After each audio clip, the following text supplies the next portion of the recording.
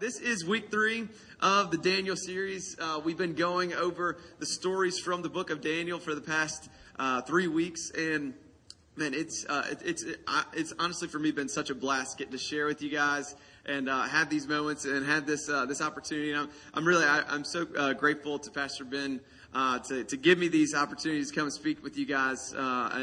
Seriously, I'm very, very humbled to get to talk. But today's message is it's the last of the stories from the book of Daniel. It's Daniel chapter 6.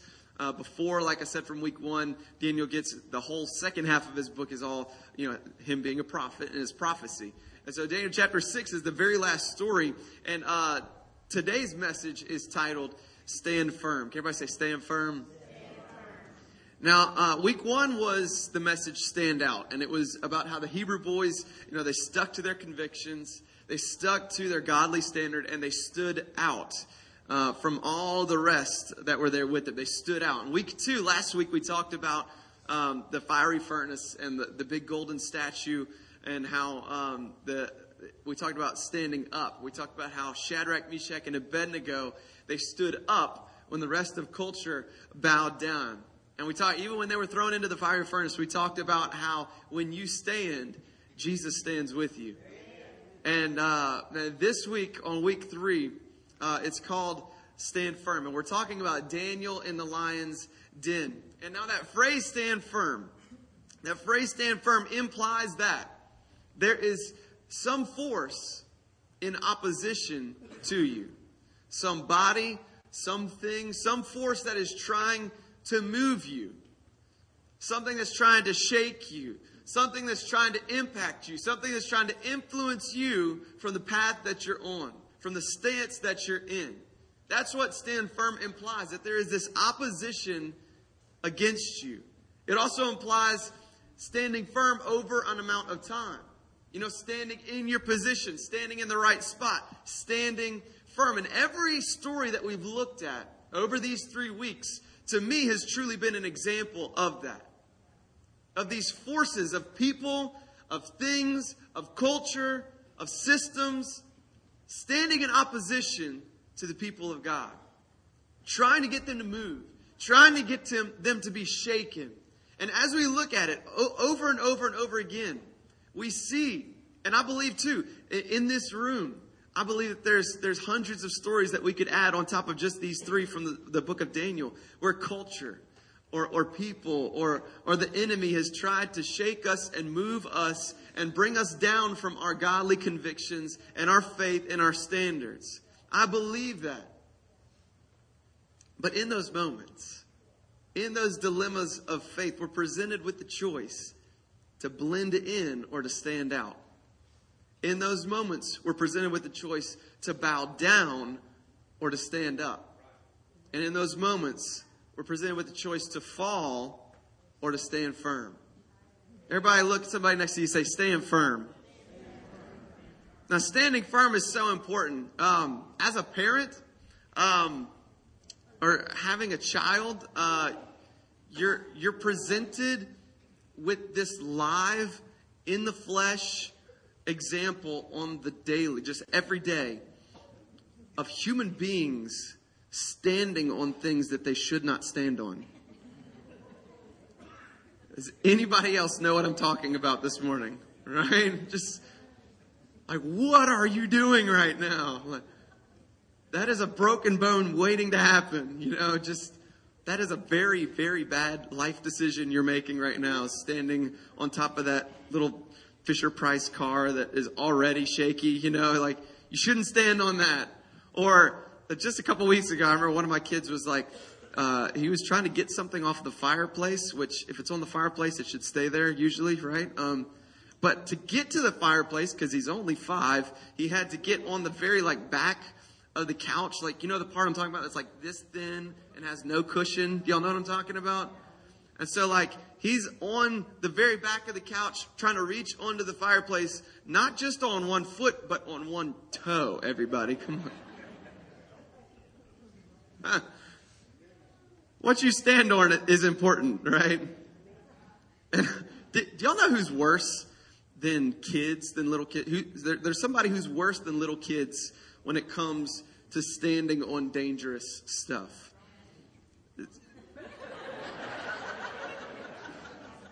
Pastor Ben on a ladder. Oh my goodness. Pastor Ben is like the evil Knievel of ladders, everybody. Does anybody in here know what I'm talking about? You've got probably a picture in your head if you've seen it before.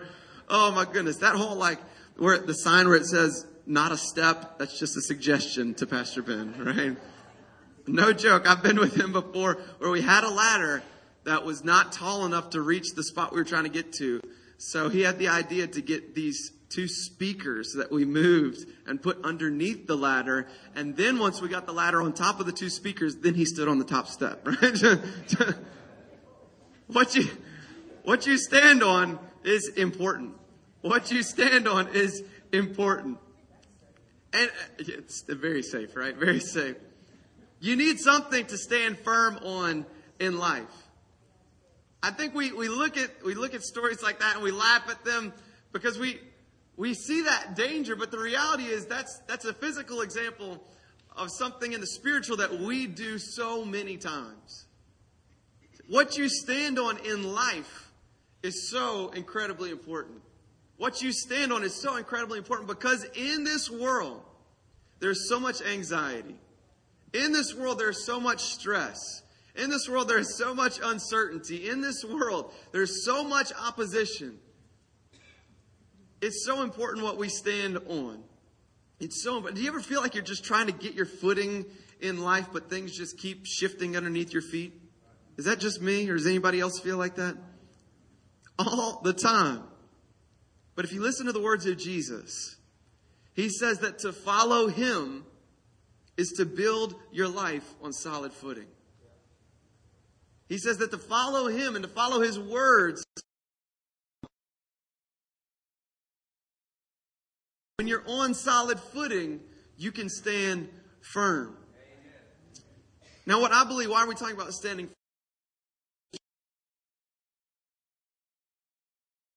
Daniel in the lion's den, Daniel chapter 6. I believe prophetically that this is God. This is Daniel speaking to us from centuries and centuries and centuries past, speaking to us in Baton Rouge in 2019, in the culture that we're in the surroundings that we're in. And it's God and it's Daniel saying to us, yes, you are on solid ground. Yes, when you are following God's word, you are standing on solid ground. Yes, even when the sands of culture are shifting beneath your feet, you can still stand firm. Look at somebody and say, stand firm. I want to go ahead and let's just pray and dive right into it, everybody. Come on. God, we just thank you for your word. We thank you, God, that it is a solid, firm foundation that we can set our feet on, that we can trust in you. And God, when culture moves, when there's opposition against us, God, that we can stand firm. We love you. We thank you. We just pray that as we dive into your word, you'd give us just fresh revelation, God. And I pray a special blessing that you would grant Joe Burrow and the LSU Tigers the desires of their heart and bring them a national championship in Jesus' name. Everybody said amen this morning. Amen. Whew, the Spirit's moving in here this morning. Got a Heisman candidate. Holy Spirit, thank you. But let's just dive right in. It's Daniel chapter 6. If you have your Bibles, you can open up to that. Also, if you take notes on the Victory app, you can open up to the...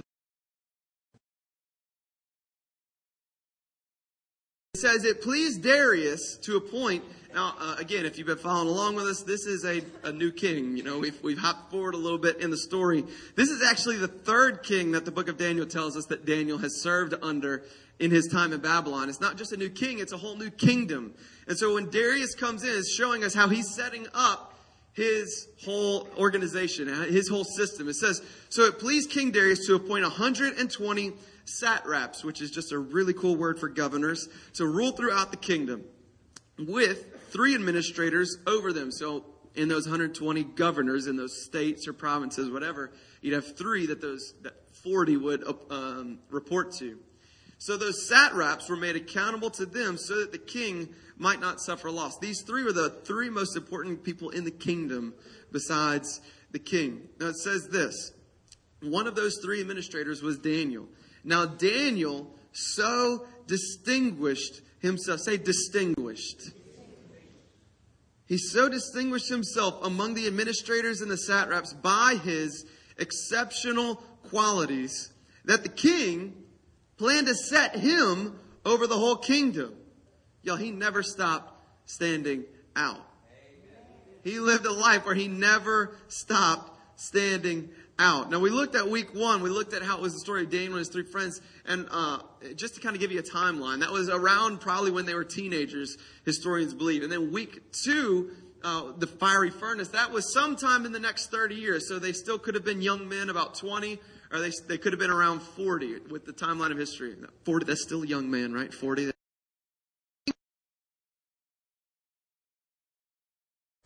But today's story of Daniel in the lion's den, this is the 3rd different king that has come in that the Bible tells us about. In reality, what history, the timeline of history says that this is about 50 years or more from the time when Daniel was brought from Jerusalem and kidnapped and brought into Babylon.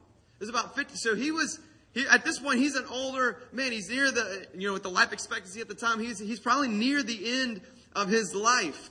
But as you see this, his whole life, he didn't waver. We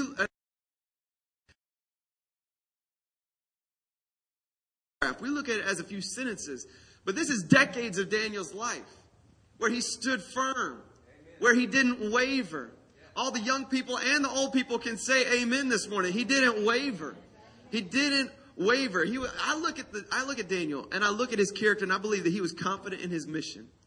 He was confident in his calling. He was confident in his place in culture, and he never left. Let's be the kind of people that no matter how many kings come and go, no matter how many people come and go, we will still remain and we will still be reaching our culture for Jesus. Let's be just like Daniel and look at how he stood firm in the world. Look at how he does it.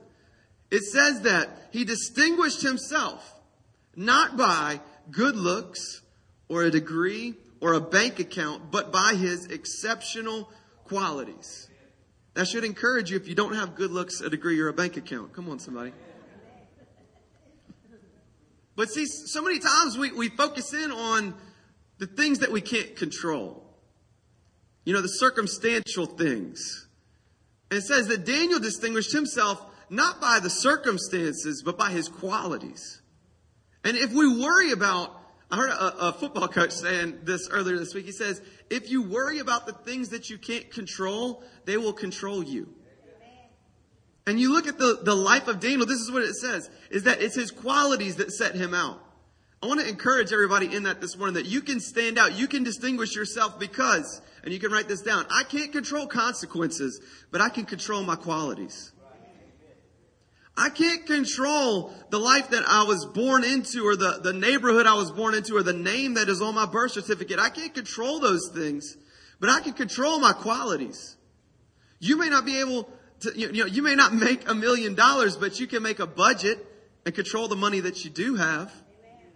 You may not be the most handsome or the most beautiful, but you can be devoted and love your spouse and spoil the mess out of them. All the spouses should say amen. There we go. Not too loud, no elbows, right?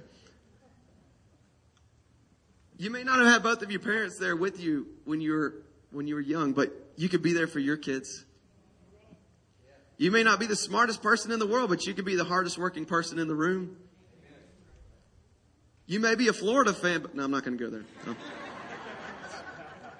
You can't control that, right? You can't control that. Feels good to win. Anyways, verse 4, let's continue on. At this, the administrators and the satraps tried to find grounds for charges against Daniel. They didn't want him to take their job, everybody. They were looking for a way to get him fired.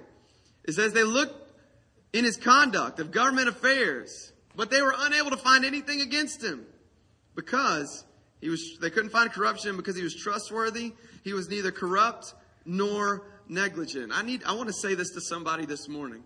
You may not have the title pastor or minister or something in your job title, but I want to encourage you, if you look at the life of Daniel, your business can be a witness.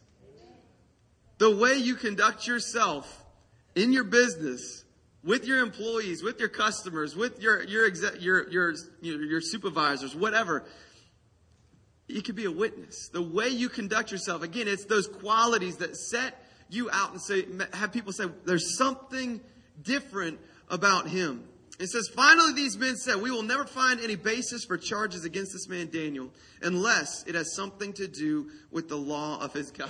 So the only way we're going to get him in trouble is have something to do with him and his religion. Because he's crazy about that. He's not changing from that. He's not shaking from that. So these administrators and satraps went as a group to the king. They had made a plan. And they said, may King Darius live forever. The royal administrators, all these people, have agreed that the king should issue a decree, an edict, and enforce the decree that anyone who prays to any god or human being during the next 30 days, except to you, your majesty, shall be thrown into the lion's den. Now, your majesty, issue the decree, put it in writing so that it cannot be altered, in accordance with the law of the Medes and the Persians. Not the Babylonians anymore, it's the new people that took over, which cannot be repealed. So King Darius put the decree in writing. So if Daniel continued in his faith, if he stood firm, there was a whole room of hungry lions waiting to eat him up. We saw last night what some hungry tigers can do, right? You know, you could tell I'm still not over it. I'm just so excited. The only crimson tide we need is the blood of Jesus, right? Come on. Now, when Daniel had learned that this decree had been published, when he learned that his life was threatened, look at what he does. When Daniel learned that the decree had been published, it says he went home to his upstairs room and he cried and he hid and he blasted King Darius on social media. That's not what your Bible says. Oh, let's see. What does it say? It says, when he learned that the law had been passed, when he learned that praying to God could get him sent to the lions, that could get him killed, it says that he went home to his upstairs room where the windows open toward Jerusalem. And 3 times a day, he got down on his knees and prayed, giving thanks to God. And I love this phrase, just as he had done before. Amen. Yeah, come on, put your hands together for Daniel. That's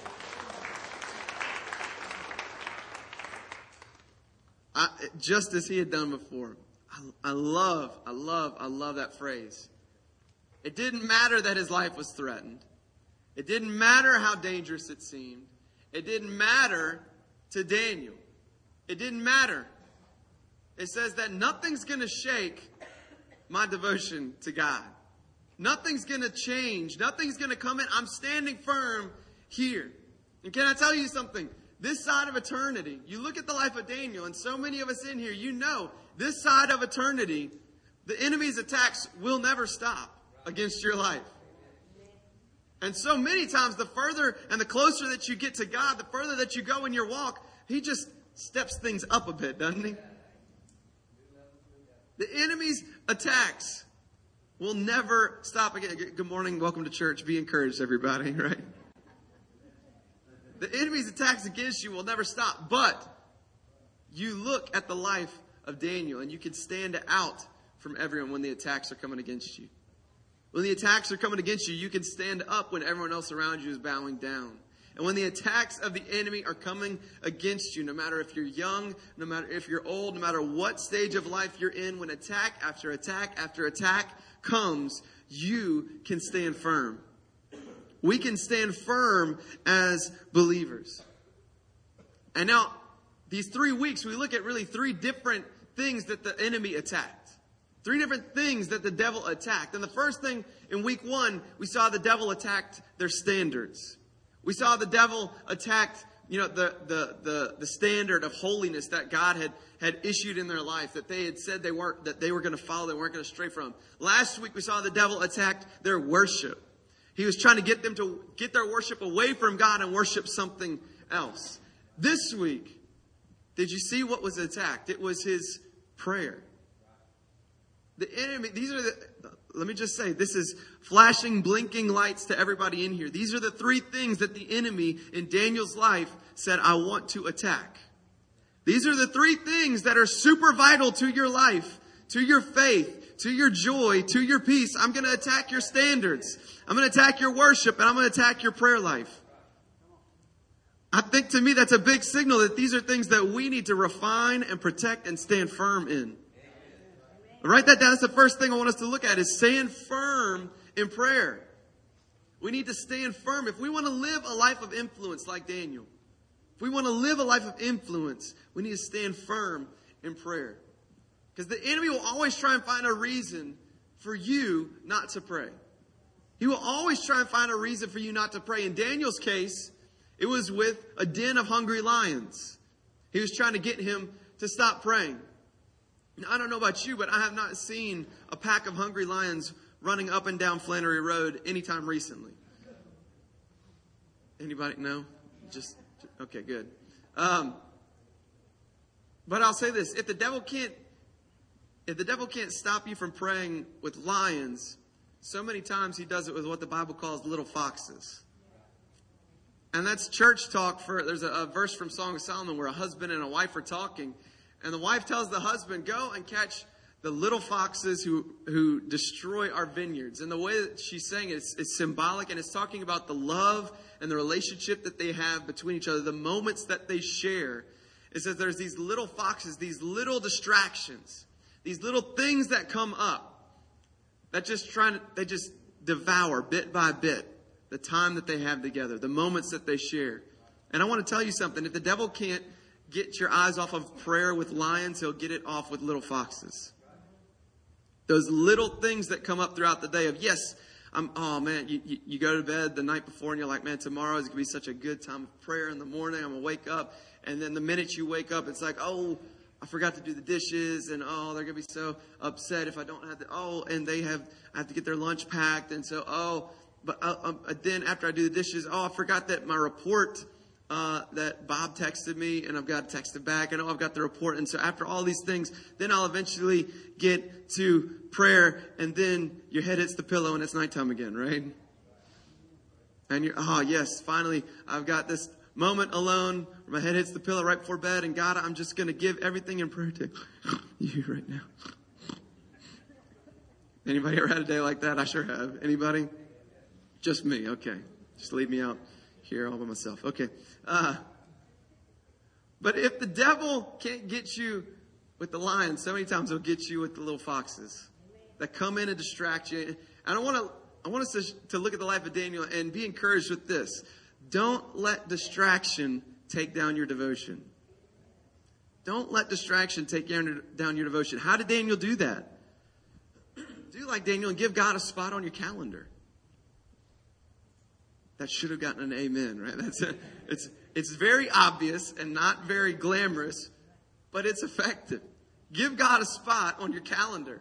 Give God a spot in your schedule. Give God a spot. And don't give me the Christianese thing that I used to say when I was younger. God's got all my calendar, right? Anybody ever say? I said that a bunch of. God's got all my calendar. I don't need to set a time. I'm praying without ceasing, right? And that wasn't completely honest, right? But I want to tell you this. In January of 2018, in my own life personally, I made a decision to do this, to set aside time in my schedule and in my calendar to have just set aside time with God, not just finding time throughout the day, which I kind of gotten by with for a lot of my life. And I want to tell you something. My life changed so much for the better when I made time for God, when I set aside time for Him. And I'm not a morning person. If you know me, I'm not a morning person. I enjoy not seeing the sunrise, okay? When I wake up, I want to ask the question, are they still serving breakfast at McDonald's? I need to be on my toes about that, okay? That's the perfect time to wake up to me. But I decided that I was going to set a routine, and I was going to wake up at 5 o'clock in the morning because my kids are not awake at 5 o'clock in the morning, right? Amen. And I was going to set aside time to pray and to read my Bible and to dig in. And can I tell you something, that it is truly changed my life. And it's not from routine. It's not, I'm telling you, it's not the routine that it's the power, but I believe it's the priority that I set to God. When you set that priority and when you set aside that time, it's you standing firm in prayer and saying, no lion, no fox, nothing is going to change my devotion to God today. And there's power in that proclamation. There's power in that stance. There's power in prayer. And so for you, whatever that is, whether that's the morning time before the kids are awake, whether that's your lunch break at work, whether it's right before you go to bed, whatever it is, I encourage you. I'm serious. Set aside time on your calendar and on your schedule for God. I would not be offended if you take out your calendar app on your phone right now, okay? I would not be offended if you do that. And just set aside time. Set an alarm. Set a reminder. Do something. Do something to where you don't forget and you make an appointment like Daniel did. Don't let distraction take down your devotion. Let's continue on with verse 11. So Daniel continued. He continued with his prayer. He stood firm in prayer. It says, then these men went as a group. They found Daniel praying and asking God for help. So they went to the king. They spoke to him about his royal decree. Didn't you publish a decree that during the next 30 days, anybody who prays to anybody but you will be thrown into the lion's den? And he said, yes, that decree stands. It can't be taken away. That's how the law goes in this land.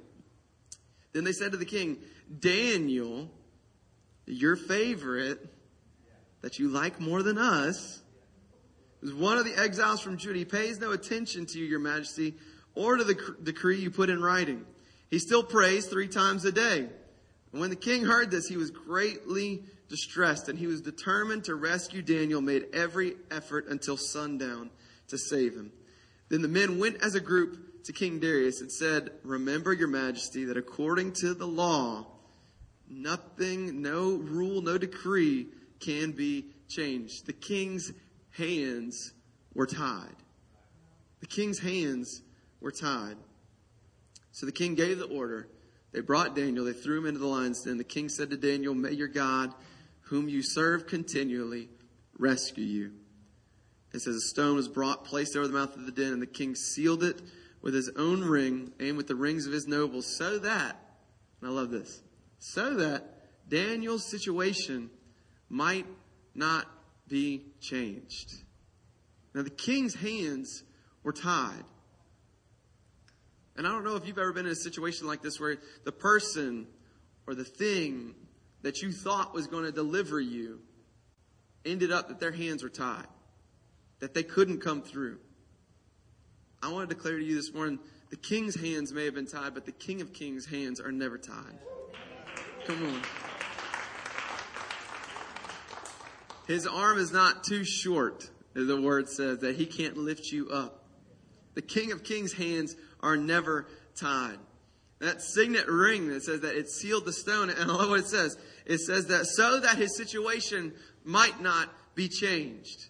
The king put his seal on it. He put his sign and said, this stone isn't moving. Daniel's situation is not changing. Nothing about what has happened is going to change. And so many times the enemy comes in and does that on your life, doesn't it? Says, you can't change. You're always going to be that same sinner that you were. You can't change. Nothing about your situation can change. But I want to tell you something. It doesn't matter what somebody else says about you. It doesn't matter what the enemy says about you. It matters what God says about your situation. God doesn't say that you're always going to be the same. God says that if anyone is in Christ, he's a new creation. God looks at you and says that you're blessed, you're saved, you're redeemed. You are a child of God. Don't ever think that your situation is hopeless. Don't ever think that your situation can't be changed. Verses 18, as we continue on, it says, then the king returned to his palace. He spent the night without eating, without any entertainment being brought to him, and he could not sleep. And I love this because the king, it was obvious he cared about Daniel. Daniel was standing up in the face of a decree that he had just passed. If you look at it from any angle, he's disrespecting the king. But man, does the king still care about him. And I believe somebody in here is deliberating on this. Somebody in here is struggling with this right now, this issue that we've been talking about the last 3 weeks of whether or not to stand. And I believe maybe somebody in here is struggling with the fact that, if I stand, that means that friendship is going to be gone. If I stand, it means that business relationship is going to be gone. If I stand, look at Daniel. And I'm going to tell you, I cannot guarantee that it will or won't, but I can tell you this, that if it's God's will that they stay in your life, then they will stay in your life. But look at Daniel. He stood up in the face of a decree that he had made, and still the king cared about him. It's possible to stand for what's right and still maintain your influence in this culture. It is possible. That's what every single one of these weeks has shown us. It's possible to stand for what's right and still maintain your influence in the culture that you're in.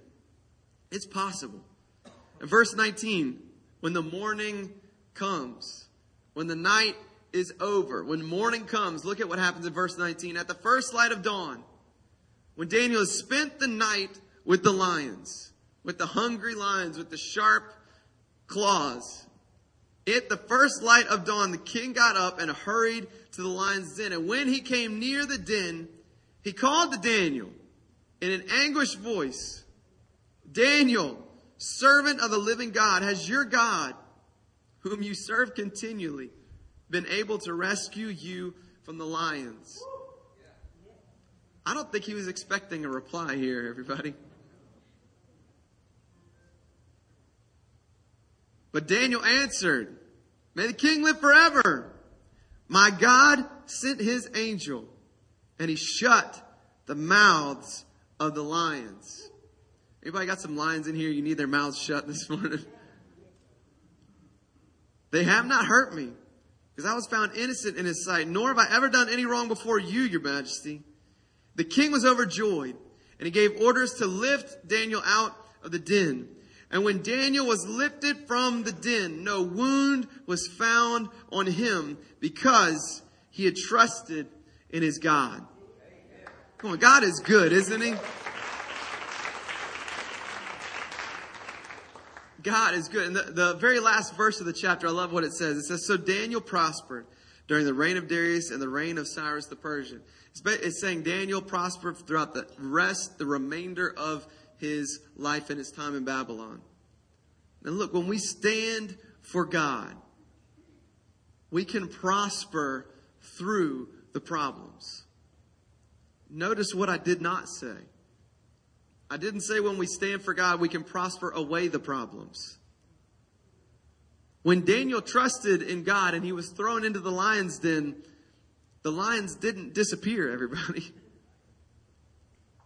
He still had to wait an entire night with the lions, with sharp teeth and sharp claws and rumbling bellies. He didn't take the lions away, but he shut their mouths. He kept them from harming Daniel. I don't know about y'all, but even with their mouths shut, that doesn't sound like fun to me. But Daniel prospered through the problems. He stood firm, even in the face of the hungry lions staring him down. He stood firm. He saw the angel of the Lord come and bring him deliverance. Come and bring him protection. Come and bring him victory. Because he trusted in him. And the key to standing firm is, what are we standing on? That God wants us to stand firm in the face of opposition. He wants us to stand firm in the midst of the shifting sands of culture and the world that we live in. God wants us to stand firm in the face of opposition. Because we can look at Jesus, who stood firm in opposition. Even more than that, Jesus stood firm in the face of our own opposition. The Bible says that Jesus died for our sins, but it doesn't just say that. It says that while we were in opposition to Jesus, he died for us. He was standing firm in love against us, the very ones who were sinning against him. The Bible says that greater love has no man than they would lay down their life for their friends. And yet, what does Scripture say in Romans chapter 5? It says that God demonstrates his love for us in this. While we were still sinners, Christ died for us. Another translation says, while we were still his enemies, he died for us. Greater love has no man that he would die for his friend, but God died for us to make us his friends. All because he stood firm in love. He stood firm in the face of opposition. We too can do the same thing for the people around us. If we stand firm in Christ's love for them, no matter what culture says, no matter what the danger looks like, if we stand firm in the face of opposition in love and pointing people to Jesus and his life and his love, and think of the influence and the impact that we can have. What you stand on is important. Abraham Lincoln once said it this way. He said, be sure to put your feet in the right place and then stand firm. Put your feet on the right thing and then stand firm. When life shifts underneath your feet, are you standing on the right thing?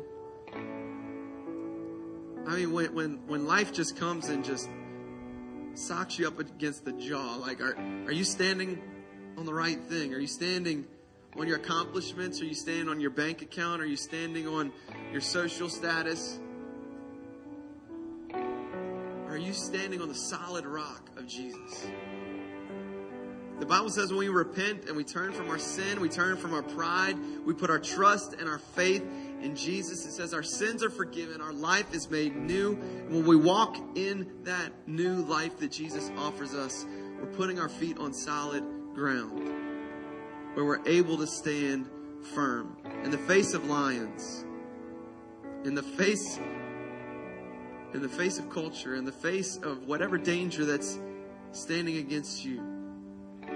And when you put your feet on the solid ground of Jesus and you trust in him, you could be like Daniel and have such an impact in this world. Your life can be made new, and you can make new lives of the people all around you just by pointing them to Jesus. Let's go ahead and bow our heads and close our eyes where we're at this morning. Man, if that's you, with nobody looking around, your head's bowed and your eyes closed, if that's you this morning, and you need to place your faith and your trust in Jesus. You need to be made new. You need to have your sins forgiven. You want to get off of the shifting sands of your selfishness and of your sin, and you want to place your life on the solid ground of Jesus and his life for you, and you want to accept his forgiveness. Wherever you're at, nobody's looking around, just raise your hand where I can see it. I'm not going to make you come up to the front. We just want to pray with you. Awesome. I see those hands. Anybody else want to join those two? Put their hands up. That's awesome. So awesome, y'all. This is what I want to do with everybody, with your heads bowed, your eyes closed. I ask all of us to pray this prayer together. We're not singling anybody out. But this prayer is just a prayer asking God to make you new, asking God to forgive you. Because the Bible says that when we confess our sins, when we say, God, yes, I'm a sinner, it says he's faithful, he's just, he'll forgive you of your sin, he'll cleanse you of your unrighteousness. If anybody is in Christ, he's a new creation. These words of this prayer aren't magic. It's not the words, but it's your heart that's broken before God. It's when you place your faith in Jesus that you're saved. So everybody here, with your heads bowed, your eyes closed, let's everybody pray this prayer out loud. Help the three who raised their hand this morning. Say, Jesus, I thank you for your love. That you loved me when I was your enemy. That you loved me even though I was a sinner. So now I ask you to forgive my sins. I ask you to cleanse me. And I ask you to make me new. I'm not not trusting in myself anymore. I'm not trusting in my sin anymore. But I put my trust in you. I put my faith in you. And I thank you for making me new. In Jesus' name, amen. Can you all put your hands together for those 3 who made the best decision of their lives this morning?